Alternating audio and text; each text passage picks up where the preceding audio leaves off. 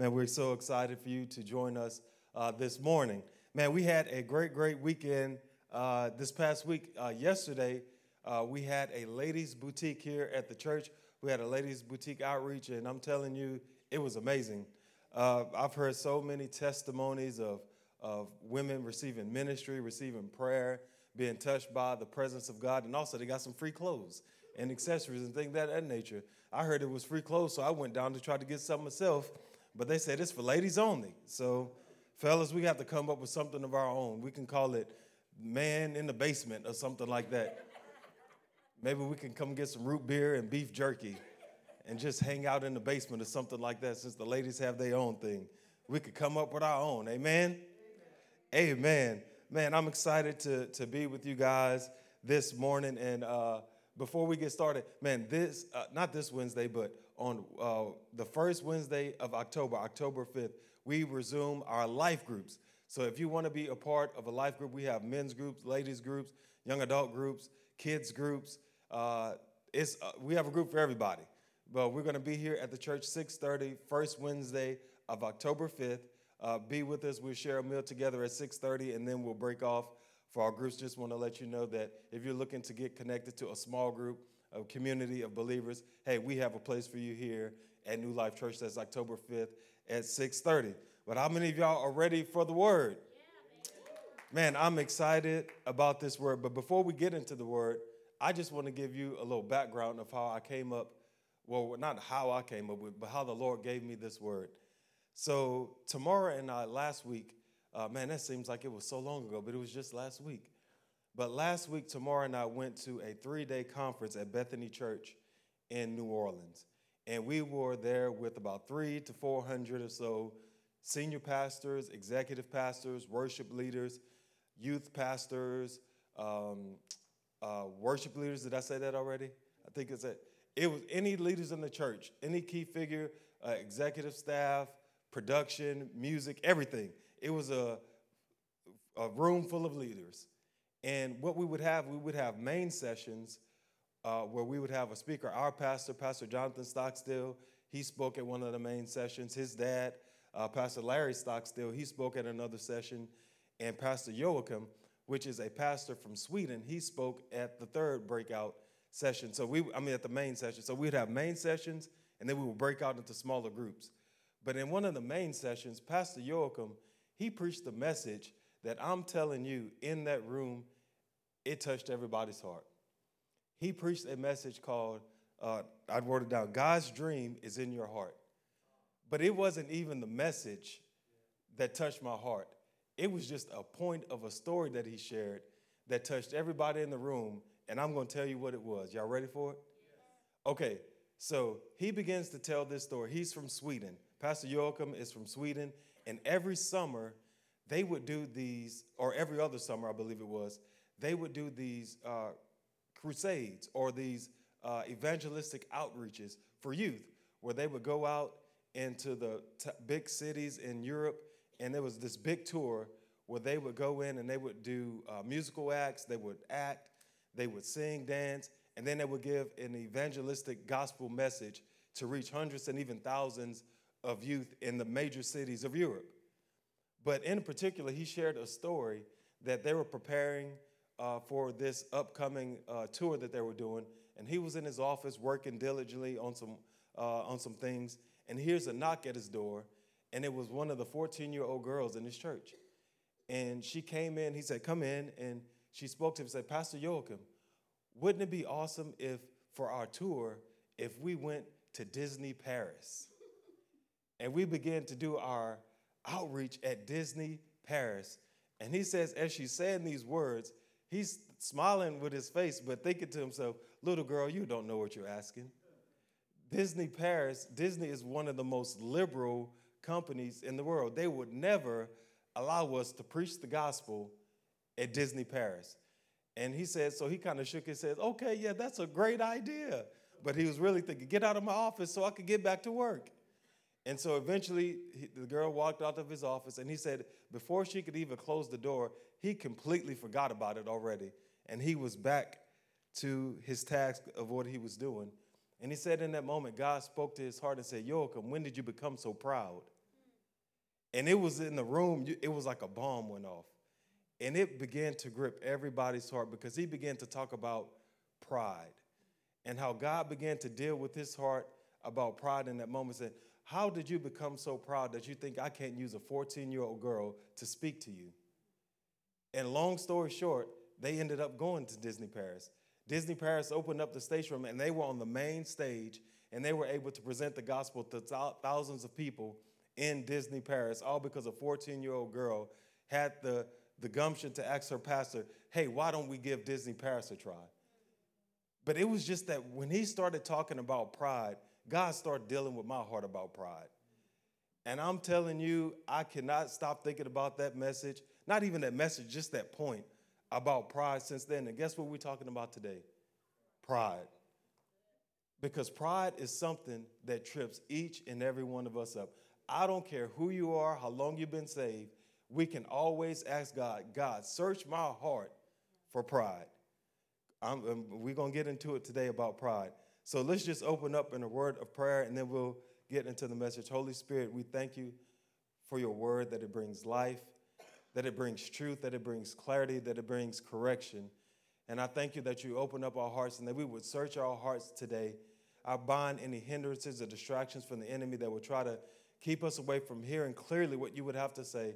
Holy Spirit, give me the words to articulate this message today. In Jesus' name, amen. Pride. So pride is a big deal. When I think about the state of our society, I see how pride is running rampant.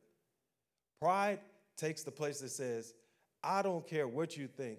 This is my opinion, and if you don't agree with my opinion, you're wrong.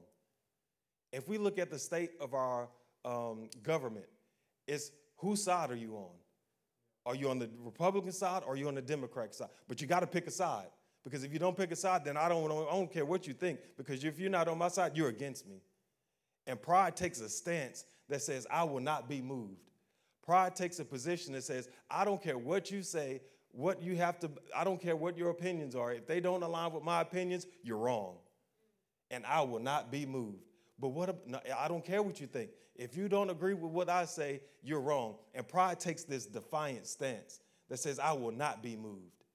I will not be shaken. No matter what you think or say, I will not be moved, because the pride in your heart won't allow you to.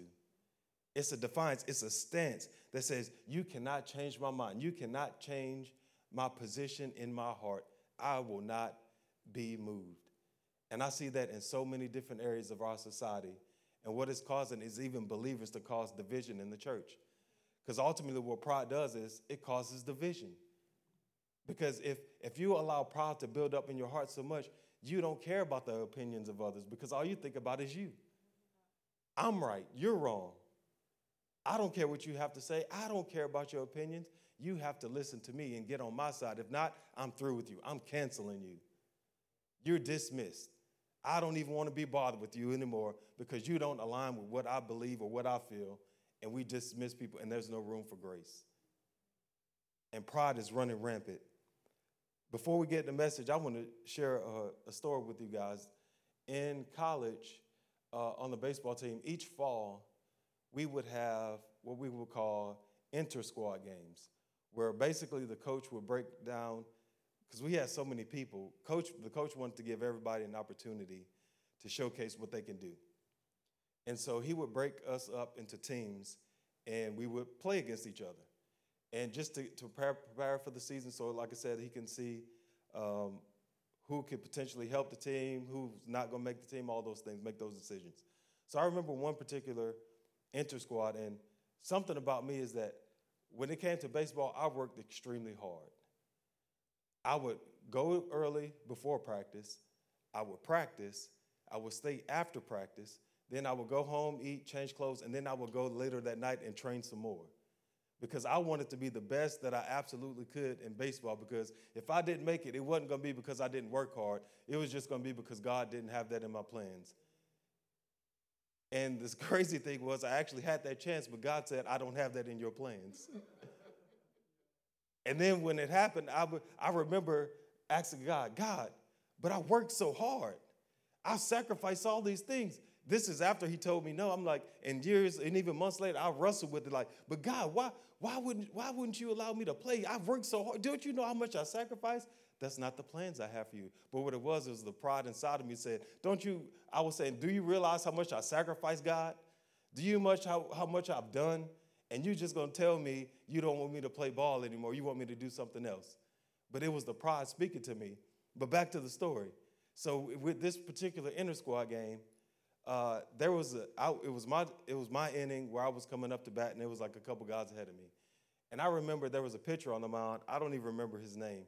But I knew, and everybody knew, that when it came to the season, he wasn't going to make the team.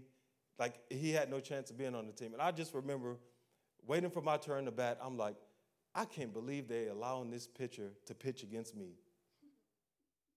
Like, do they not know how hard I work? I'm having this conversation in my head. And the whole time I'm like, this is not even a challenge for me. Like, this is a waste of my time. Like, please give me one of our best pitchers because I need to challenge myself because I always wanted to face the best because it always makes you better. And I'm like, this is not even worth my time messing with this dude. Like, why? And the whole time I'm having this conversation with myself, I can feel myself getting angrier and angrier. And I'm like, and I'm working, and nobody knows what's going on but me. And I'm having this conversation with myself, and finally it's my turn to bat, and I get in there, and I'm like, this is a waste of time. Why in the world? I was like, let me just go ahead and hit a home run and get this over with. And I struck out. And to make matters worse, at this point is calm. Nobody thinks anything of it. But because I was having that conversation on the side before I was up, now on the inside of me, I'm exploding. Like, I'm furious. So I stopped the practice, literally. This is a true story.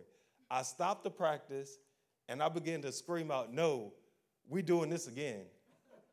I'm not going anywhere. I said, get back on the mound. We're about to do this again. And now at this point, everybody's looking around like, what in the world is going on with Mario? Like, this is crazy. And so now everybody's, yeah, like everybody's screaming, everybody's running to the field for a big showdown that's really not a big showdown at all. I just made all this up in my mind just because of pride. And then we get in the batter's box again, and guess what happened? I struck out again. And I remember I just walked off the field in shame, like, what in the world just happened? But what it was pride.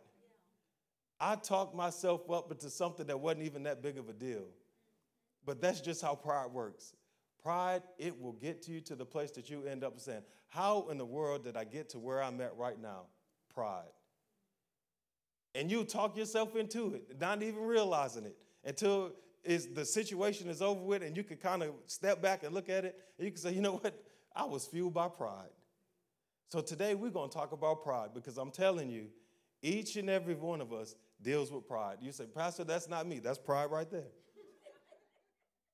Each and every one of us deals with pride. And I'm telling you, ever since I heard Pastor Joachim last week preach that message, every day God has been pointing out pride in my heart. I'm like, oh, God, you got to slow down now because, I mean, this is too much.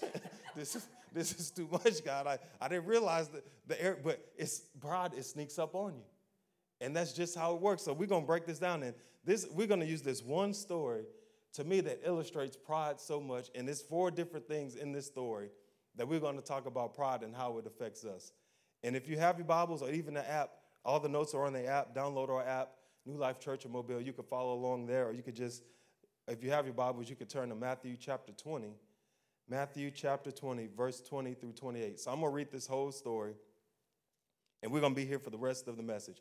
All the points come from this story, but this is a story that a lot of you have probably heard before. If you haven't, it is a very interesting story. Matthew chapter 20, verse 20 through 28, and I'm reading out of the NLT. It says, Then the mother of James and John, the sons of Zebedee, came to Jesus with her sons. She knelt respectfully to ask a question. How does she kneel? Respectfully. She knelt respectfully to ask a favor. What is your request? He asked. She replied, In your kingdom, please let my 2 sons sit in places of honor next to you, one on your right and the other on your left. But Jesus answered by saying to them, "You don't know what you are asking. Are you able to drink from the bitter cup of suffering that I'm about to drink?" "Oh, yes," they replied, "we are able." Jesus told them, "You will indeed drink from the bitter cup, but I have no right to say who will sit on the right or my left. My Father has prepared those places for the ones he has chosen." Verse 24, then 10 other disciples heard what James and John had asked, and they were indignant. But Jesus called them together and said, "You know that the rulers in this world lord it over their people, and officials flaunt their authority over those under them. But among you, it will be different. Whoever wants to be a leader among you must be your servant, and whoever wants to be first among you must become your slave. For even the Son of Man came not to be served, but to serve others, and to give his life as a ransom for many."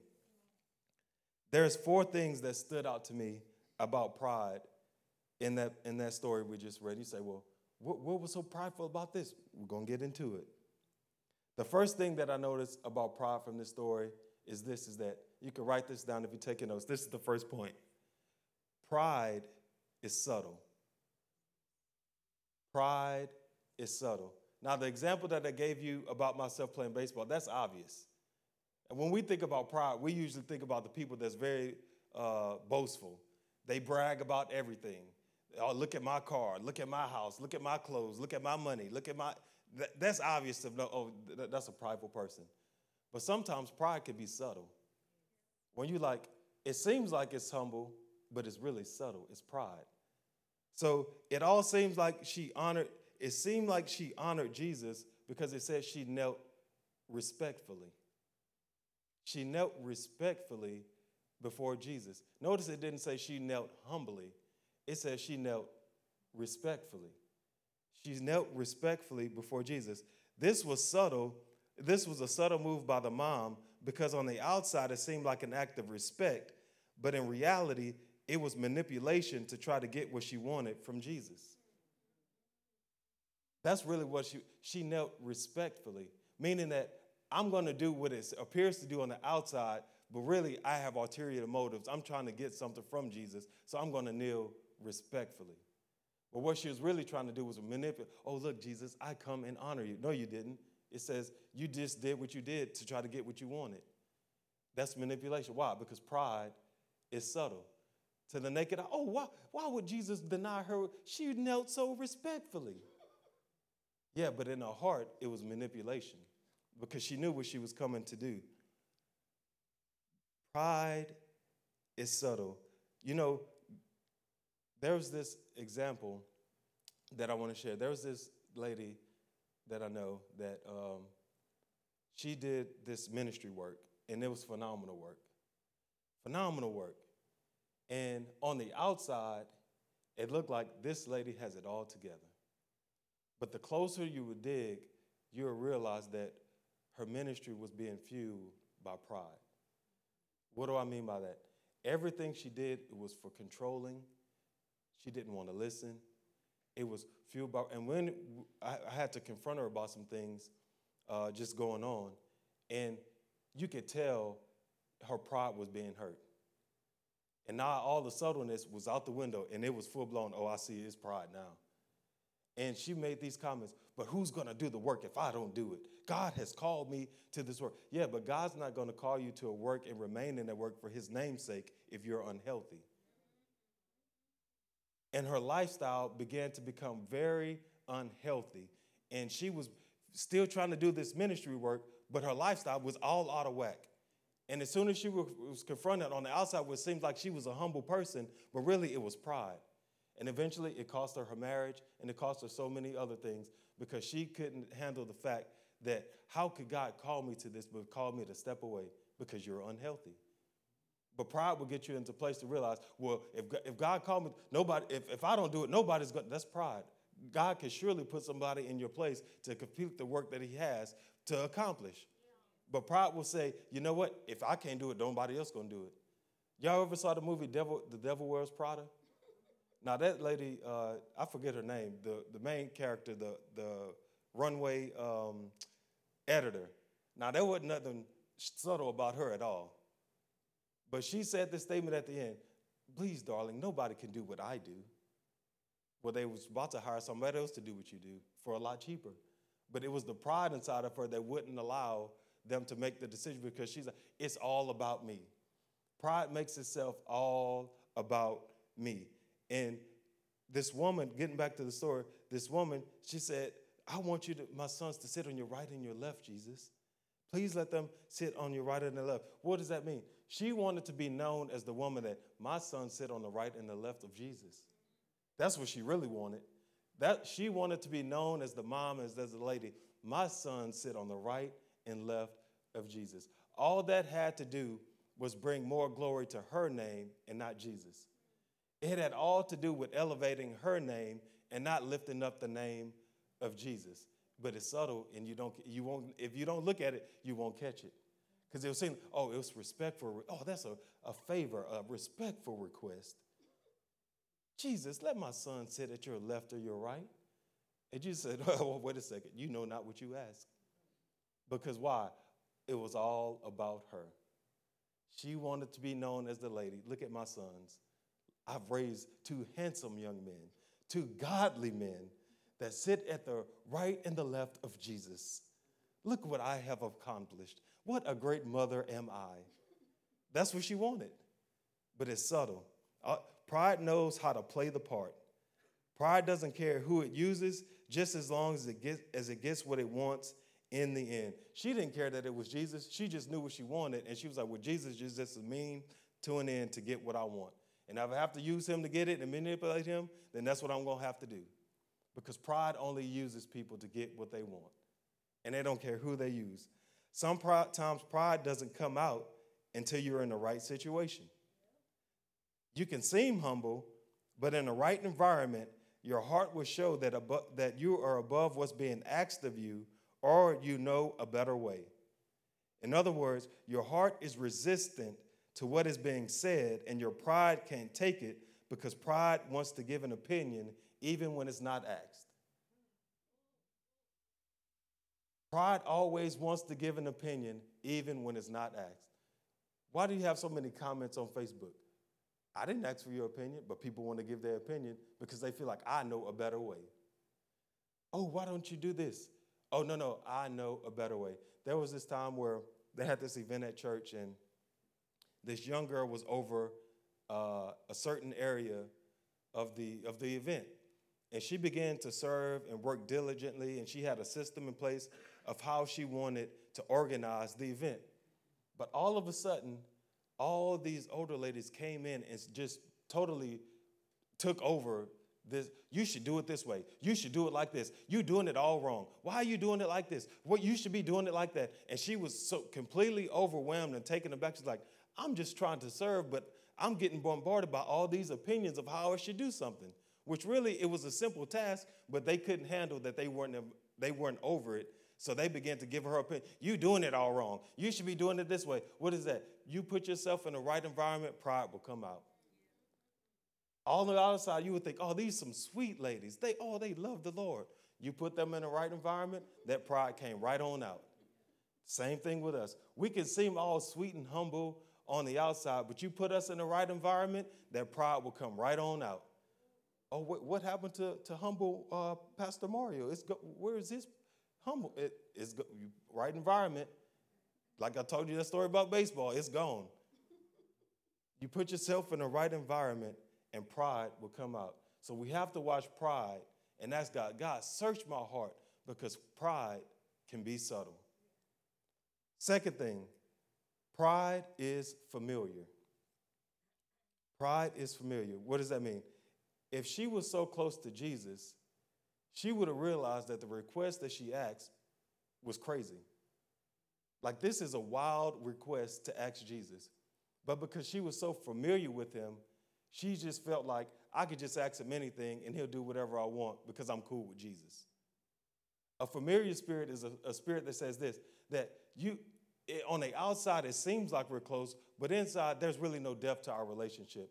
I'm just in close proximity to you, so I feel like I'm cool with you, so I can treat you any kind of way. I don't have to honor you. I don't have to respect you. Everybody else thinks we're cool and we're close, but I'm just really familiar with you. I'm just used to you being around. So she was used to seeing Jesus around and doing all these things, performing all these miracles. And she was like, you know what? I'm cool with Jesus. I know him. So I could just ask him for this absurd request. Because when you're familiar with someone, you begin to cross boundaries. You begin to cross boundaries and ask of requests of things and do things and say things that you would never say to someone that you really respect. But what it is you're just familiar with them and you feel like I can say anything that I want to them because I know them. You don't really know them. You're just familiar with them. And we have to be very careful that even with our relationship with Jesus, that we're not familiar with Jesus. You know a verse that always, a thought that always gets me is when people get to heaven and it says that you will come to me and say, Lord, Lord, I did this in your name. I did that in your name.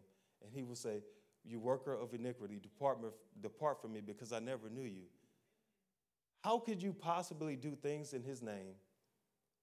And he say, depart from me because you were familiar with him. You just came to church on Sunday. I'm doing my part. That's familiar. Is he really the Lord of your life? Have you really, truly surrendered to Jesus? Because if not, you might just be familiar with him. You might just know a few things about him. You know a few scriptures. You might know how to respectfully bow. Oh, I know how to respectfully lift my hands in worship. Yeah, but is your heart really surrendered to him in worship? I know how to pray to Jesus. Yeah, but are you just praying for the things that you want and trying to manipulate him? See, I've been doing good, Jesus.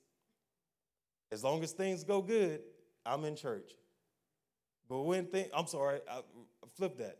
When things go bad, I'm in church. But when things go good, I'm out because I'm good. I don't need Jesus.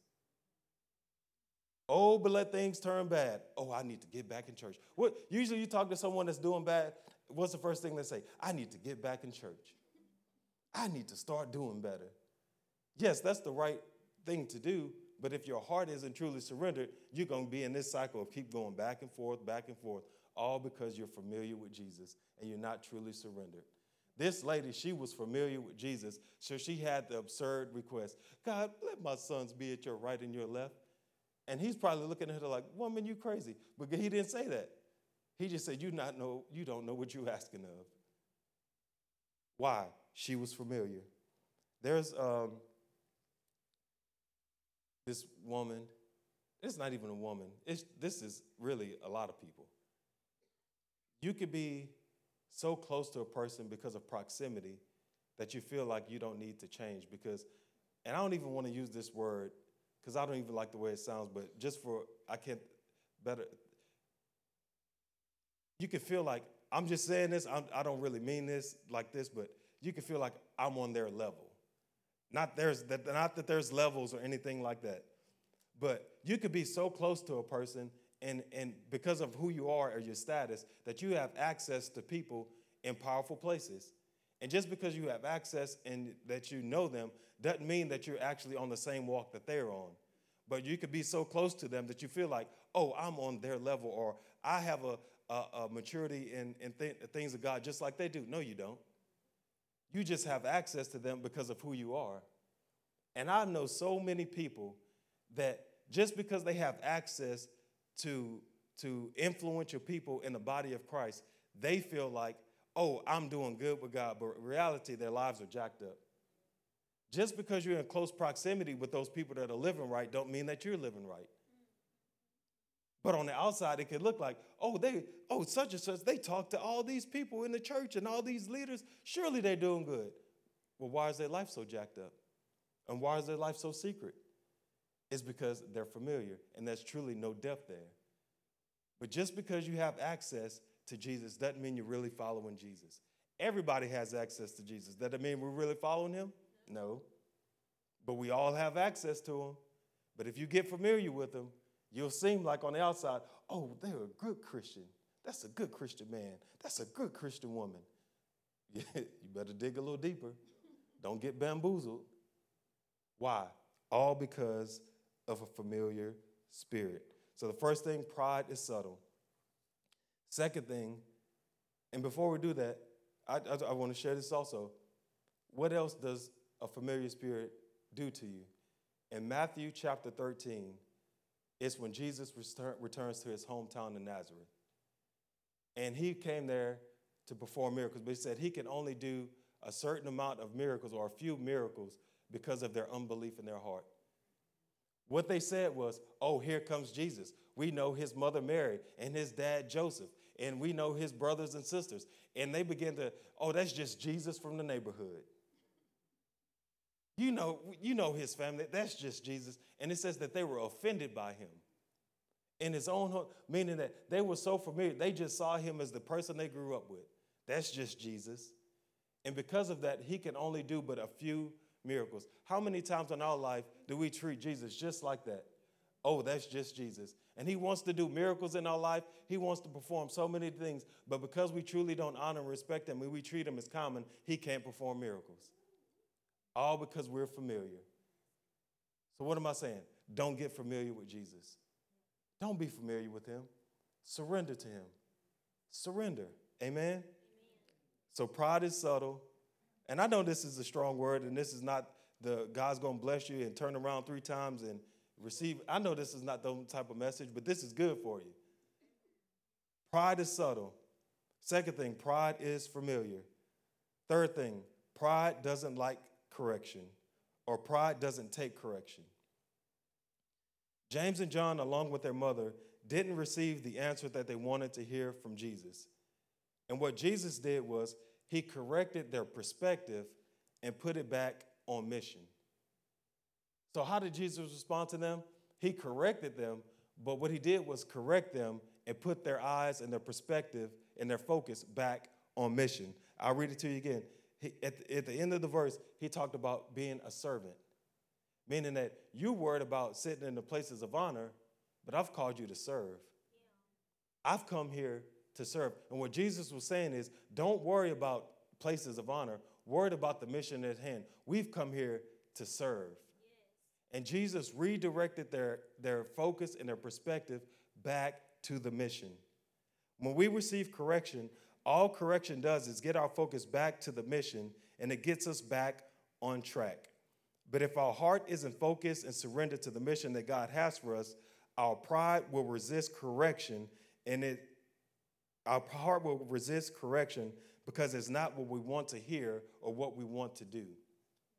If your heart truly isn't fixed on the mission and the purposes and plans that God has for you, anytime you receive correction, you will immediately reject it because it's not what you want to hear. Your pride can't take it. Who do they think they are? Do they know who I am? They know what I've been through? They know what I've sacrificed? And they want me to do what? They ask me to do what? Well, can't take correction. Pride cannot take correction. You know a major correction that a lot of people can't take? And it's a simple one, but it's a correction that a lot of people can't take, is being on time. A simple one. But what is that? When you're not on time for things, what it says is, my time is more important than what's going on. How many times do you have to sneak in at work? Oh, let me just hurry up and sneak in. And you try to hurry up and sneak in your desk. Oh, hey, how you doing? I've been here. No, you haven't. You just got there. You trying to sneak in the door, sit at that computer. Let me get to work, make it seem like I've been here a while. Oh, yeah, I've been working hard. You just walked in. We saw your car on 2 wheels coming in the parking lot. But what is that? It's a simple correction that a lot of people can't take. But what it does is it says that my time is more important than whatever it is that's going on. I'll arrive when I arrive. That's a simple correction, but a lot of people can't take that. It's simple. You know, tomorrow night when we were talking, I was discussing this message with her, and we were talking about correction. And we were going back, like, just through our Christian walk and, like, talking about times that we received correction. And we also realized that we had this one thing in common. A lot of our correction that we received from authority was about relationships. It was, you know what? I don't think this is a good relationship for you. And it was up to us at that moment to say, are we going to listen to the correction? Or are we going to reject it and keep going our way? And we said, you know what? I think we need, independently of each other, I didn't know that she was having those conversations with leadership. She didn't know I was having those conversations with my leadership. But at the same time, we both made correct decisions. Say, you know what? We're going to listen to him. Because all our leadership saw in us was that, hey, this relationship is getting you off mission. You need to break off this relationship because it's getting you off track of what God has called you to do. And we can see it coming from a mile away. You just need to accept this correction. And you know what? We did. Did it always feel good? No. Because they're not the ones that had to feel the emotions of, we did. Because I remember one of my leaders, he would always say to me, now you can do what you want to do. I don't have to feel, I'm going to go to sleep at night in peace. You're the one that have to make the decision. He would always say that because that was the truth.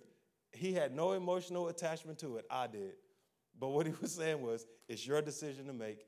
You do what you want to do. But it was really, what he was saying was, are you going to receive my correction or not? And I said, you know what? I'm going to make the correction, and I'm going to receive it. But all correction does is get you back on track. But your pride can't handle it. Because your pride says, I know better. I know what's best for me. How they going to tell me what to do? They don't know. Let me tell you, this is what you need to be doing. And you talk about me, what about you? And that pride comes on out, and you want to start reading the other person's mail, but what about you? No. Let's talk about you. What we talking about you? We're not talking about the other person. We're talking about, can you receive correction? If you can't understand why you haven't matured and moved forward in your relationship with God, maybe it's because you've rejected correction in some area of your life. Correction is not something that you pray about. You just need to do it. You don't need to pray about being on time or being in the wrong relationship. You just need to accept the correction and get back on mission. You know, some people, I'm going to just need to pray about that. That ain't nothing to pray about. You just need to accept it and move on. Well, that just don't agree with my spirit. Well, that's why you're in the situation you're in right now. Because don't nothing ever agree with your spirit. Because why? You hate to receive correction. Your pride can't take it. But when you say, you know what, I don't need to pray about this. I just need to receive the correction. I'm telling you, it might be a little painful to walk through it, but what it does is it does your soul good. What it does is it brings peace. I can't tell you how many times I listened to a word of correction in my life. I remember I had a leader one time tell me, I don't even remember what we were talking about. I can't even, to this day, I can't remember, but I remember what he said. He said, you know what your problem is? You need to stop being like a little boy, and you need to grow up and be a man. I said, wait, what? I'm 23. What you mean, the little? That's what I'm thinking in my head. I'm like, what you mean, little? I ain't acting like no little boy. I am a man. And he's like, you need to act like a man. You quit running around here, you whining about this, doing this. Quit acting like a little boy and be a man. And my pride was hurt, but I received the correction, and it helped me mature. When you receive correction, what it actually does is it helps accelerate your maturity process in the things of God. And the reason you can't mature is because you don't receive correction. You want to mature in the things of God, when the Holy Spirit starts pointing things out, allow him to speak to you, but you make the correction, and I promise you, you'll begin to mature in the things of God. And a lot of things that will trip you up will no longer trip you up because you've matured past them. But until you make the correction, it's going to always trip you up. It's going to always trip you up. Receive the correction. Amen? So pride is subtle. Pride is familiar. Pride doesn't take correction. And the fourth thing is this. Pride resists humility.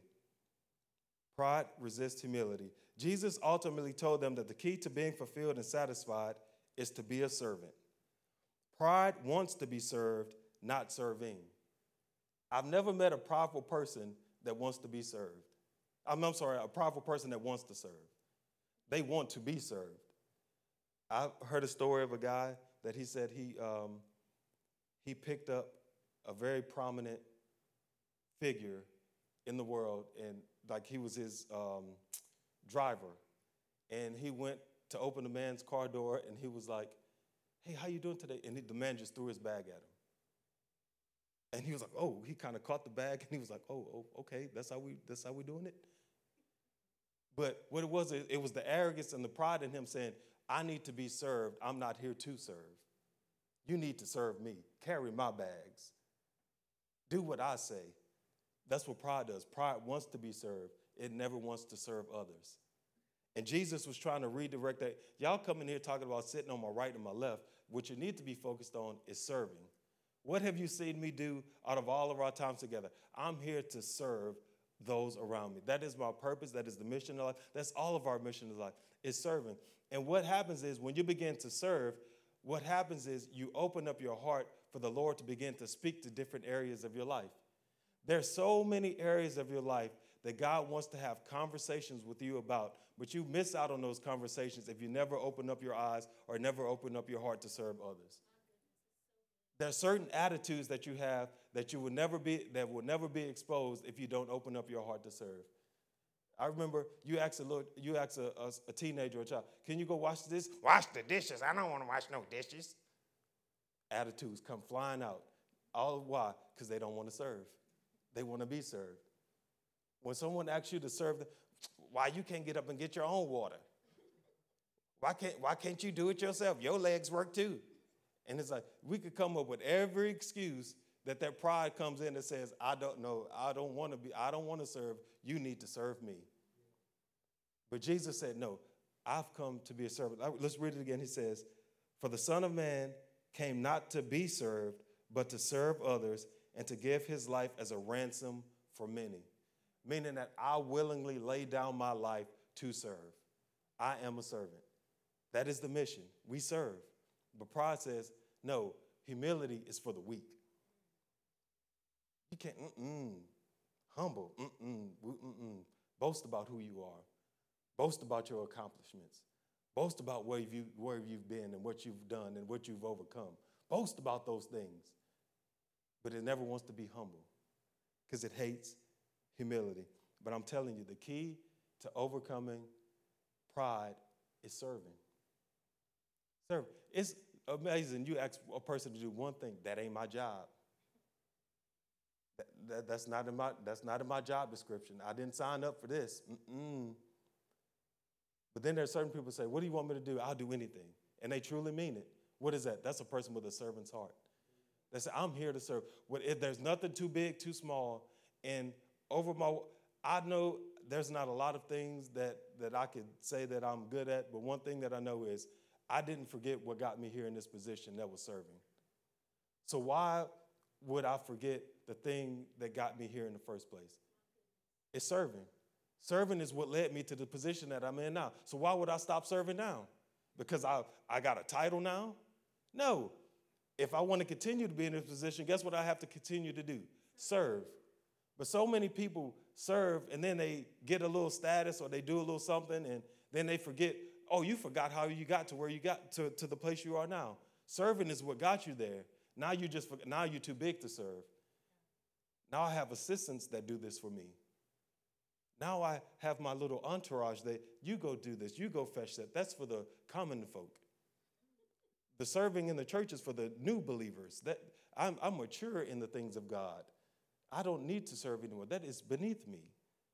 And we laugh, but people have that attitude. I've been saved for 30 years. What you want me to serve for? Be careful. That pride coming on out. But God has called us all to serve. You know, the funny thing about service is like people in the service industry are the ones that have the worst attitudes. The fast food industry is like, I didn't tell you to work here. If you hate your job so much, go find something else to do. Why you got to have attitude taking my order? I'm trying to get me a little burger or something like that. And what you want on it? Anything else? Pull around. Why you have the attitude? Because they don't want to serve. They just want the paycheck. They don't want I just want the paycheck. You know, there's a girl that Tamara and I know that I'm talking about one of the best personalities in the service industry that we know. And she was doing a particular function of her job, and then she was great at it. And every time we would see her, we would love to see her there. And then the next time we came, she was doing something completely different. And we were like, what's going on? Like, I thought you were doing this. Well, they moved me. But guess what? She still had the same attitude. She still had the same smile. She still had the same joy that she's like, why? Because she said, I'm here to serve. No matter what you ask me to do, guess what? I'm going to serve with joy. And I promise you that girl's going to be successful in all that she does because she realized I'm here to serve. And God is looking for people that has a servant heart. The people that get elevated is the one in the kingdom of God is the ones that serve, not the ones that are prideful. Now your pride might get you up there a little bit, but guess what? It won't keep you there. Because eventually that pride is going to come crashing on down because your character of pride won't allow you to sustain the position that God has for you. So why is it important that we're talking about pride and the things that we're talking about this morning? I'll tell you why it's important. Because the devil is the prince of pride. Pride is what got him kicked out of heaven. It was the pride in his heart that he had the thought that he wanted to be God or like God. The angels, they should be worshiping me. And it says he fell out of heaven like lightning. That quick. Pew! That quick. Faster than the blink of an eye. He was gone. When that pride entered his heart. And not that it just entered his heart, that he received it. That he dwelled on it. And when we begin to dwell on that pride, boy, I'm telling you, it's just because why? The devil is a spirit, and he knows the only way that he can be effective if he has a person to use. Are you a person this morning? I'm a person. Guess who he tries to use? Us. What's he try to use us with? Pride. Because he knows if I can get you full of pride in the subtle way, guess what? You'll never enter into the place that I got kicked out of.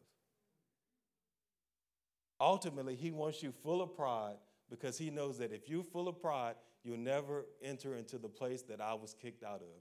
So he's looking for any person that he can use that will allow him to use him for the gift of pride. And it ain't a gift. That's his gifts. That's the type of gifts he get, the gift that gets you kicked out of heaven and not let you enter.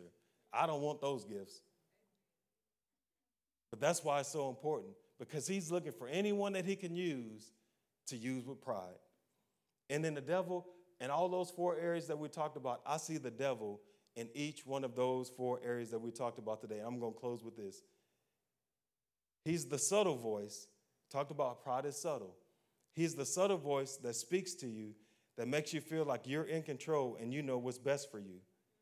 You work so hard to get where you are, you don't have to listen to anyone else. He's that subtle voice, that lying subtle voice. He's the familiar voice that tells you that Jesus knows your heart, what makes you feel like you can live any way you want to, and Jesus will forgive you. My relationship with Jesus is private. I don't have to go to church. Yeah, but there's no accountability. You're just familiar with Jesus.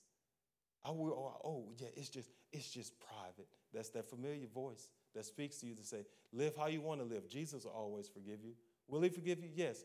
But at some point, you're going to have to make the decision to bow in your heart and truly surrender to him. But the enemy is that familiar voice. He's the defiant voice that speaks to you that hates correction. It causes division in your relationships because you refuse to receive the correction and change. You refuse to receive the correction and change and think that everyone is against you. That defiant voice that hates correction. He wants you to be so defiant that you reject all correction. Because he knows that if you reject all correction, that eventually you'll drown out the voice of the Holy Spirit. When you begin to reject all the correction of the Holy Spirit, guess what? The voice of the Holy Spirit becomes fainter and fainter and fainter to the point that you don't even hear it anymore. He's the voice that says, don't admit you're wrong. Stand your ground. Humility is for the weak. Speak your mind at all times and stand up for yourself. If people don't like you for you, that's their problem. Don't change for anybody. Because pride hates humility. It don't want to admit what is wrong. There was a situation that happened a while ago that I was just talking to someone about, and I was like, in these situations, you have to learn how to walk away and not escalate the situation. Well, I need to stand up for myself. I can't let people run over me. Yeah, but that's pride. And standing up for yourself is not necessarily speaking out and clashing back. It's sometimes standing up for yourself and say, you know what? I'm going to just walk away from this situation. I'm going to de-escalate the situation simply by what? But that's weak. People run over you. No. That's your pride talking. But guess what? They couldn't handle that. They couldn't handle that word of correction, and I don't even know what they're doing now. But pride, I'm telling you, pride is a monster. It wants to devour you. Because just like the devil's MO, he's out to steal, kill, and destroy. And one of his weapons that he used is pride. I've seen pride take out many of people. I've seen many marriages destroyed because of pride. It's funny, if you have marriage counseling with someone, it's always that one person or both parties that always points out the fault in the other one, but they make it seem like they're perfect. So you just do everything right. It's all their fault. Why? Because their pride don't want to admit that they're wrong. Well, if they were to do this, and they would, just humble yourself. What did you contribute to this? It's so funny the marriage class. So you always say, what's going on? And then one of them will start talking, and then the other one just sit there, ooh, ooh, ooh. And like they can't wait to get their turn out. So, but let me tell you about him. Let me tell you about her. And then it's just back and forth. It's like, what is that? That's pride. Because pride doesn't want to be humble and say, you know what? I was wrong. I've had a bad attitude. I've been, you know what? I have been messing. I have been whatever. But pride will say, stand your ground. Don't let them see you weak. I'm telling you, pride destroys relationships. It brings division. James chapter 4, verse 6, it says, and he gives grace generously. As the scriptures say, God opposes the proud, but gives grace to the what? To the humble. And this translation says, but he favors the humble. Ultimately, humility is the key to breaking pride in your heart. Today is an opportunity to move the mountain of pride. It's always hard to fall if you stay on your face. It's hard to fall if you constantly stay on your face. What does that mean? That means keep your heart in a place of humility. If your heart is always constantly in a place of humility that says, you know what, I'm bowing at the feet of Jesus, then it's hard to fall. But boy, let a little pride get to your head. You're going to fall like lightning, just like Satan. And I'm not wishing that on anybody. That's just the truth. Pride objective is to take you out. Ultimately, it says that God opposes the proud. What does that mean? You will stop hearing the voice of God in your life if you remain proud. He'll stop speaking to you. Well, it wouldn't be that he won't stop speaking to you. You just stop hearing his voice. You'll drown it out with pride. You ever see people in situations like, how did they not see that this is a wrong decision? Pride. They can't see it because they stopped hearing the voice of God a long, long time ago. It didn't just happen overnight. It was a long process of keep denying the voice of God. But it says he gives grace or favor to the humble. Humility is the key to breaking pride in every area of all of our lives. And sometimes that could be the hardest thing to do, is to humble ourselves. Because why? Pride is that strong. Pride is that strong. Mark chapter 11, verse 23. I tell you the truth, you can say to this mountain, may you be lifted up and thrown into the sea, and it will happen. But you must believe it will happen and have no doubt in your heart. Why did I didn't even say the title of the message. The title of this message today is Move That Mountain. What mountain do we need to move? The mountain of pride. Yeah. We need to say to that mountain of pride, may you be lifted up and thrown into the sea. Yeah. Pride, get out of my life. Yeah. We speak to that mountain of pride this morning and say, pride, get out of my life. Yeah. I'm throwing you into the sea, and I believe it will happen, and I'm not going to doubt in my heart. Yeah. Because we can't afford to live our lives with pride. Yeah. It's going to take you out. I'm telling you, I have a healthy fear. This is a healthy fear of disappointing the Holy Spirit or grieving the Holy Spirit. And like I said, God has been dealing with me so much this past week, more than ever on pride, because I'm like, I don't want there to be any areas of my life that I don't see a pride.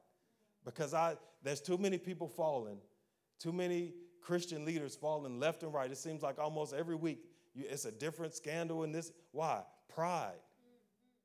I don't want there to be any pride of mine, because I want to stand before you as an example that says, follow me as I follow Christ. Yeah. I don't want to be a hypocrite up here talking to y'all about pride, but then back home, my wife, that man full of pride. How would that? I don't want to be a hypocrite. I'm asking God, God, deal with my heart. As I'm preaching this message, God is still dealing with my heart. And I'm saying, God, take all this. I don't want nothing. I don't want no pride, because its aim is to take you out. So today we say, enough is enough.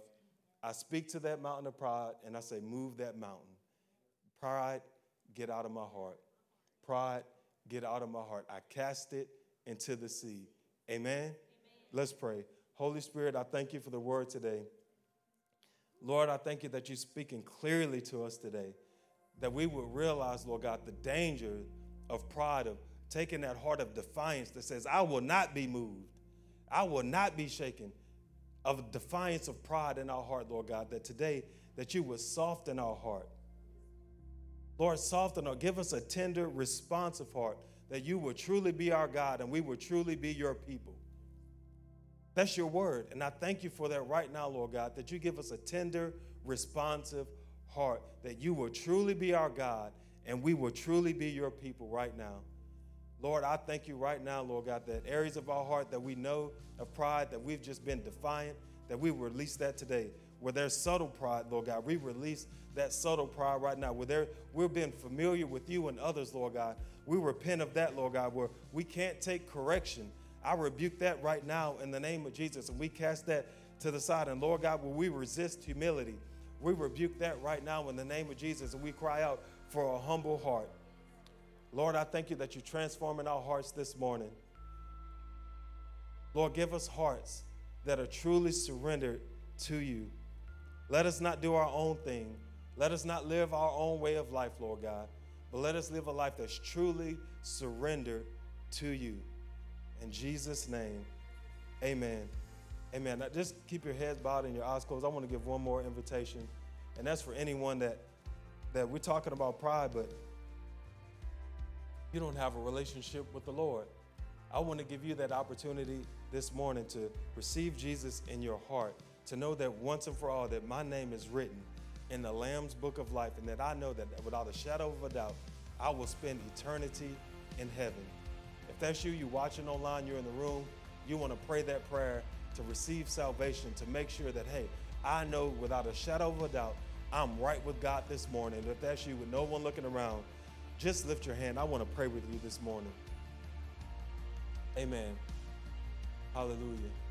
Just ask everyone just to place their hand over their heart and just repeat after me. Say, Lord Jesus, I thank you that in this moment that I can come to the understanding that you are a good God, that you are the true one King that reigns in my heart.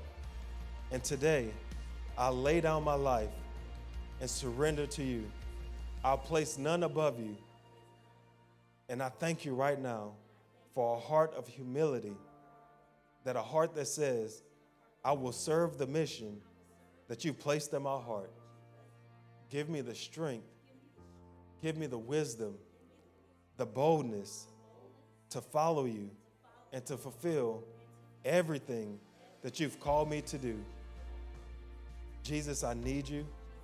I love you. I honor you. In Jesus' name, amen. Amen. Come on, y'all give the Lord a hand clap of praise this morning. If you prayed that prayer and you're in the room, in the seat back in front of you, there's a card that says, Let's Connect. Fill that card out. On the back it says, I made a decision. Fill it out. Drop it in the offering bucket. We love to pray with you and connect. Also, if you're online, drop a comment in the comment section. Let us know what you did, and we'd love to pray with you as well. Man, move that mountain, the mountain of pride. I pray that today that the Lord spoke clearly to your heart, that you will say, pride, you no longer live here. I cast you into the sea. And I'm telling you, God wants to continue to do a mighty, mighty work. This isn't just a one-time thing. This is a continual thing, daily thing that we constantly have to search our heart and say, God, remove that pride, because it's subtle and it'll sneak right back in. But we closing the door today, amen? Amen. If you're online, we're going to disconnect from you in a second, but I want to give you an opportunity to give. There's a couple ways that you can do that. You can go to our website at newlifemobile.org. On the homepage, there's a tab that says Give Online. You can give there. You can download our app You can give on our app as well, or you can go to our Facebook page or our website for our address and mail in a check or money order. Again, thank you for tuning in online. We're going to pray with you, and then you are dismissed. Lord, I thank you for those that are prepared to give online today, Lord God. I pray that you bless their family, bless their ministry, bless everything that they do. Speak to their heart clearly right now. I pray that you pour out a blessing that they can't contain. In Jesus' name, amen. Amen. We love you. Thank you so much for tuning in. Again, we will be here this Wednesday at 6:30 for prayer. We love for you to be with us, and also next Sunday at 10 a.m. We love you guys. Have a great day. Thanks for tuning in.